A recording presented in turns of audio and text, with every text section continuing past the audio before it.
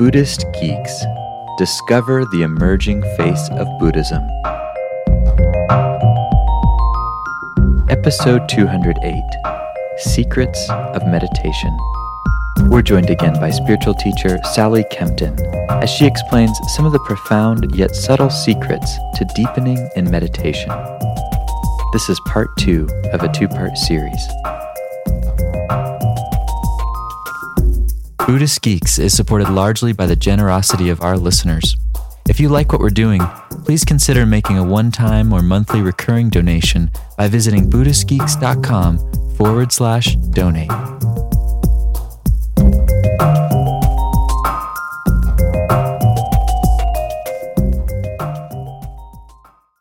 I wanted to get into some of the things that you share in the book and some of the, not necessarily techniques, but just ways of working with one's own heart and mind. And there was one story that really struck me, actually, where you'd been a Swami and you've been teaching for quite a while. You've done meditation for a couple decades at this point, and you were describing how you were kind of in a dry place in your practice where you're coming, sitting for an hour, but there was a sense of the enjoyment or the love that you described in your early practice not really being there in the same way anymore. And I wanted to, if you could say a little bit about some of the lessons that you learned, because you actually started to approach your practice in a completely different way. And I found it so helpful to hear what you did and found it actually really meaningful in terms of my own relationship with practice. Oh, thank you. Thank you. I would say two things about it, and this is something that I notice with a lot of long-time practitioners, that we get set in a certain way of meditating, and then it becomes part of our routine, right? And you get into a certain state. If you're a good meditator, you can pretty much count on getting quiet and getting peaceful. But what tends to happen to many people is that it kind of stops there. And part of what challenged me to go deeper was that it wasn't so much that I wasn't enjoying it, because I did experience very peaceful states. It was more that I didn't feel like I was opening, that I came into my practice with the understanding that if I took it seriously, that my awareness, my consciousness would reveal to me its vastness and its love and its beauty in a kind of daily way. And what I realized was that I was kind of stuck in peace, in a certain sense, if you to kind of oversimplify it. So I decided that I needed to break through. So I began to sit for long periods, because that's what you have to do, of course, when you want to get to a different level in meditation practice. You have to just say to yourself, okay, I'm going to give some time to this.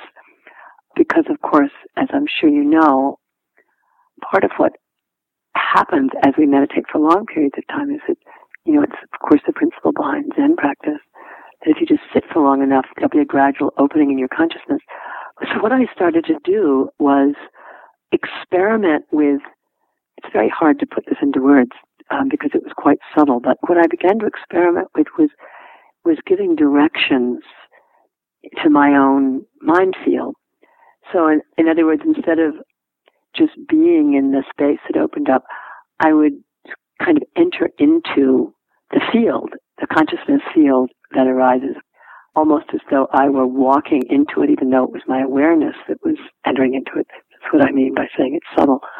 And I was meditating in the heart center, which I'd always done, like using what's sometimes called the spiritual heart, the area somewhat to the right of the physical heart in the chest area. It's always been my resting place in meditation.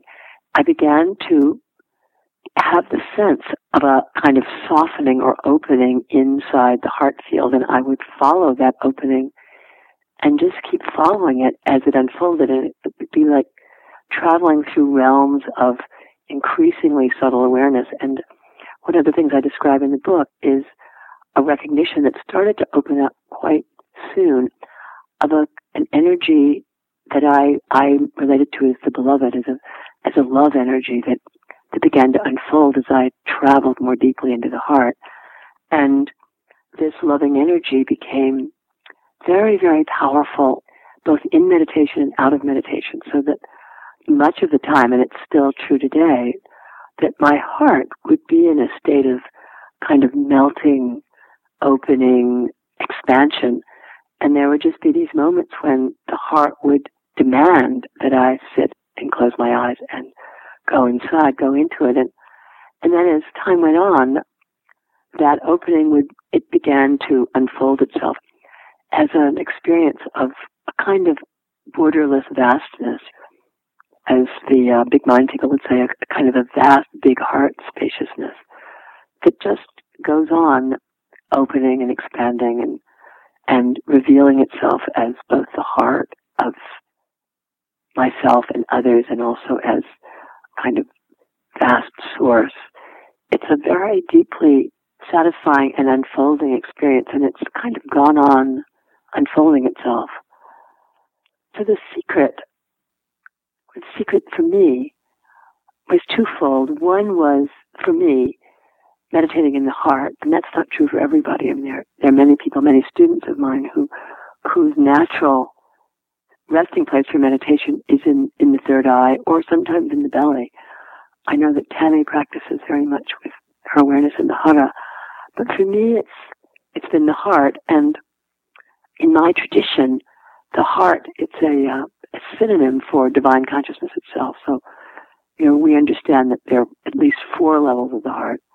There's the physical heart, of course, and then there's the subtle heart. The levels of the subtle heart, there's the emotional heart, which is often the first place we hit when we start meditating in the heart, where all those feelings that have been sort of trapped in there for our lifetime and perhaps other lifetimes begin to be experienced. Because, of course, in normal life, we often take in wounding through the heart. And beyond that is what Ramana Maharshi called the spiritual heart, which is a subtle and kind of infinitely expansive place of love, of very subtle love. And beyond that is the vastness itself, which, as I say, in Shaivism, heart is one of the names for the Absolute. So meditating in the heart can actually take you through your emotional stuff, and it will, into the deeper layer of pure awareness and love, and from there into the expansive recognition of the heart as the heart of all that is. But the secret for me was being a little bit proactive and actually dialoguing with the aspects of awareness that appeared to me, and also just taking a general position that whatever showed up, I was going to move into it, rather than looking at the visions or the feelings, etc., that arose in meditation as objects or as other, that I would enter everything that came up. If sadness came up, I would go into the sadness. I would just let myself fully enter the sadness until I got to the place where the energy of sadness would start to expand and become love energy, which is what happens to energies when you enter into them. They all sort of turn into love and awareness. Or if a block came up, I would go into it. I would kind of make myself one with it. So that's basically the essence of the path that I followed and the path I teach once somebody's sufficiently anchored in their own inner awareness that they can do that. Because, of course, at early stages of meditation, it's very important to have an object of concentration. We need a strong concentrative practice like the breath or a mantra just to keep our mind from going crazy.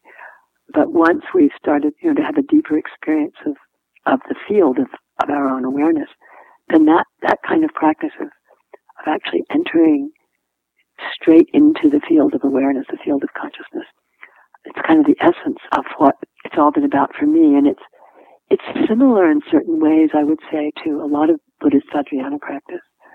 It's somewhat similar to Dzogchen practice, although my own practices, I would call it, kind of subtle, touchy-feely. It's very much about felt sense, entering into consciousness of the felt sense. I hope that's clear enough. These subtle realms are sometimes hard to describe. Well, it's interesting because my next question actually had to do with the question of relationship, and something that you emphasize a lot in your teaching. And I was hearing words in the way you're describing that dialogue, going into as opposed to making it an object. And I wanted to see if you could say a little bit about relationship, because I think you've already been circling around it with some of these words. But why is that such a big emphasis in the way that you approach this? Well, I think partly because of my own temperament. I mean, I very much, let's say, believe in, understand, practice with the idea that spirit has at least three facets. Ken Wilber, who, has put this into language most recently, calls it the first, second, and third person faces of spirit. Abhinavagupta also talks a lot about the perspectives of spirit. But, one of the perspectives of spirit being spirit as I, spirit as the self, as your own deep consciousness.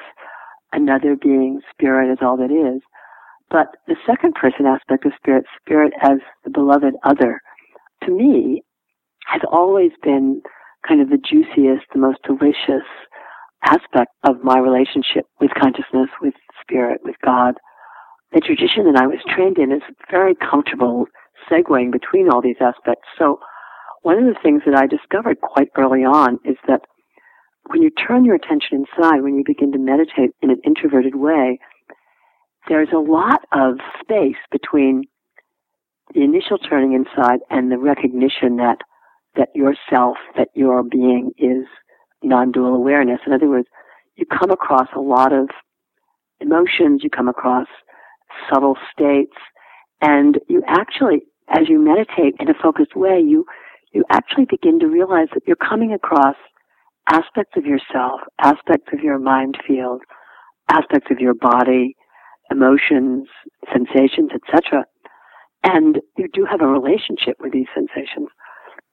So there's an almost unconscious sense of relationship that most of us have when we meditate. In other words, if you're practicing with the breath, it's you and the breath, right? If you're practicing with the mantra, it's you and the mantra. And, at a certain point, that separation dissolves and you recognize that you are the breath, that you are the mantra, that you are consciousness.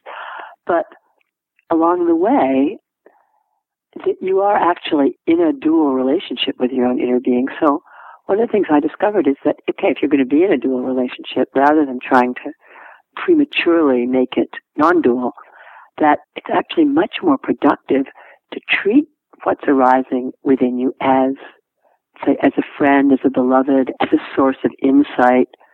So I would begin by taking an attitude towards what was going on within me that was friendly and loving.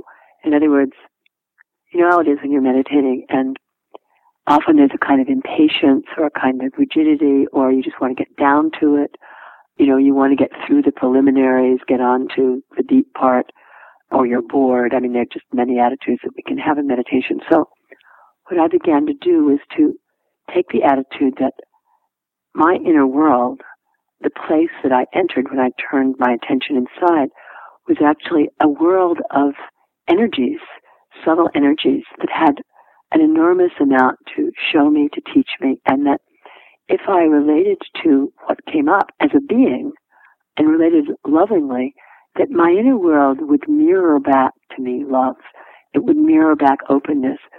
The blocks that often come up when you're meditating, I think we all have this experience, you get to a certain point and you're just stuck, you can't go further, or the inner world feels gray, it feels dry, it feels harsh, it's full of thoughts.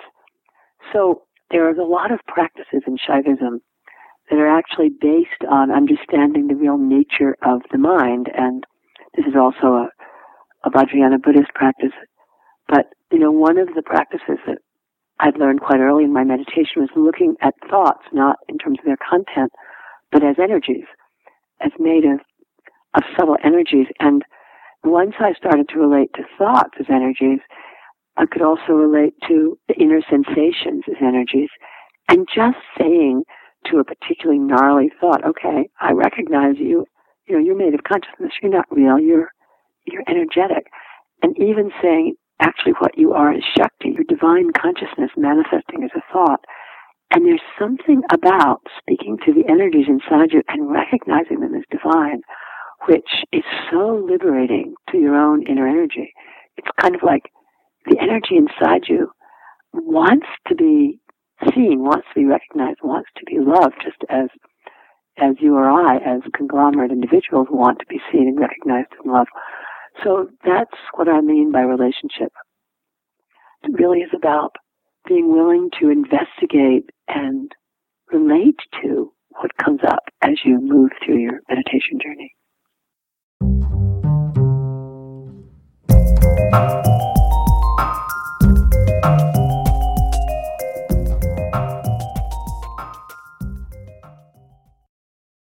Join us for the 4th Annual Buddhist Geeks Conference, hosted in partnership with Mindful Cyborgs and Shambhala Sun from October 16th through the 19th in beautiful Boulder, Colorado. This year's conference will be exploring the convergence of Buddhism with modern culture and technology through informative keynote presentations, idea-packed TED-style talks, self-organizing community dialogues, and contemplative workshops and practice periods. This year's list of presenters includes the world's most quantified man, Chris Dancy, abbot of the Village Zendo in New York City, Roshi Pat Enkyo O'Hara, and pragmatic Dharma provocateur Daniel Ingram, as well as many others. For more information and to register, visit buddhistgeeks.com/conference. After nearly a year in private beta, the Buddhist Geeks Network is now open for any independent practitioners who want to engage in interdependent practice. You can find out more about the Buddhist Geeks Network by visiting buddhistgeeks.network. And if you'd like to join the community and join us in regular social meditation practice or other events that we host there in the network, all freely offered, you're very welcome to do so, again, by visiting buddhistgeeks.network. Love to see you there.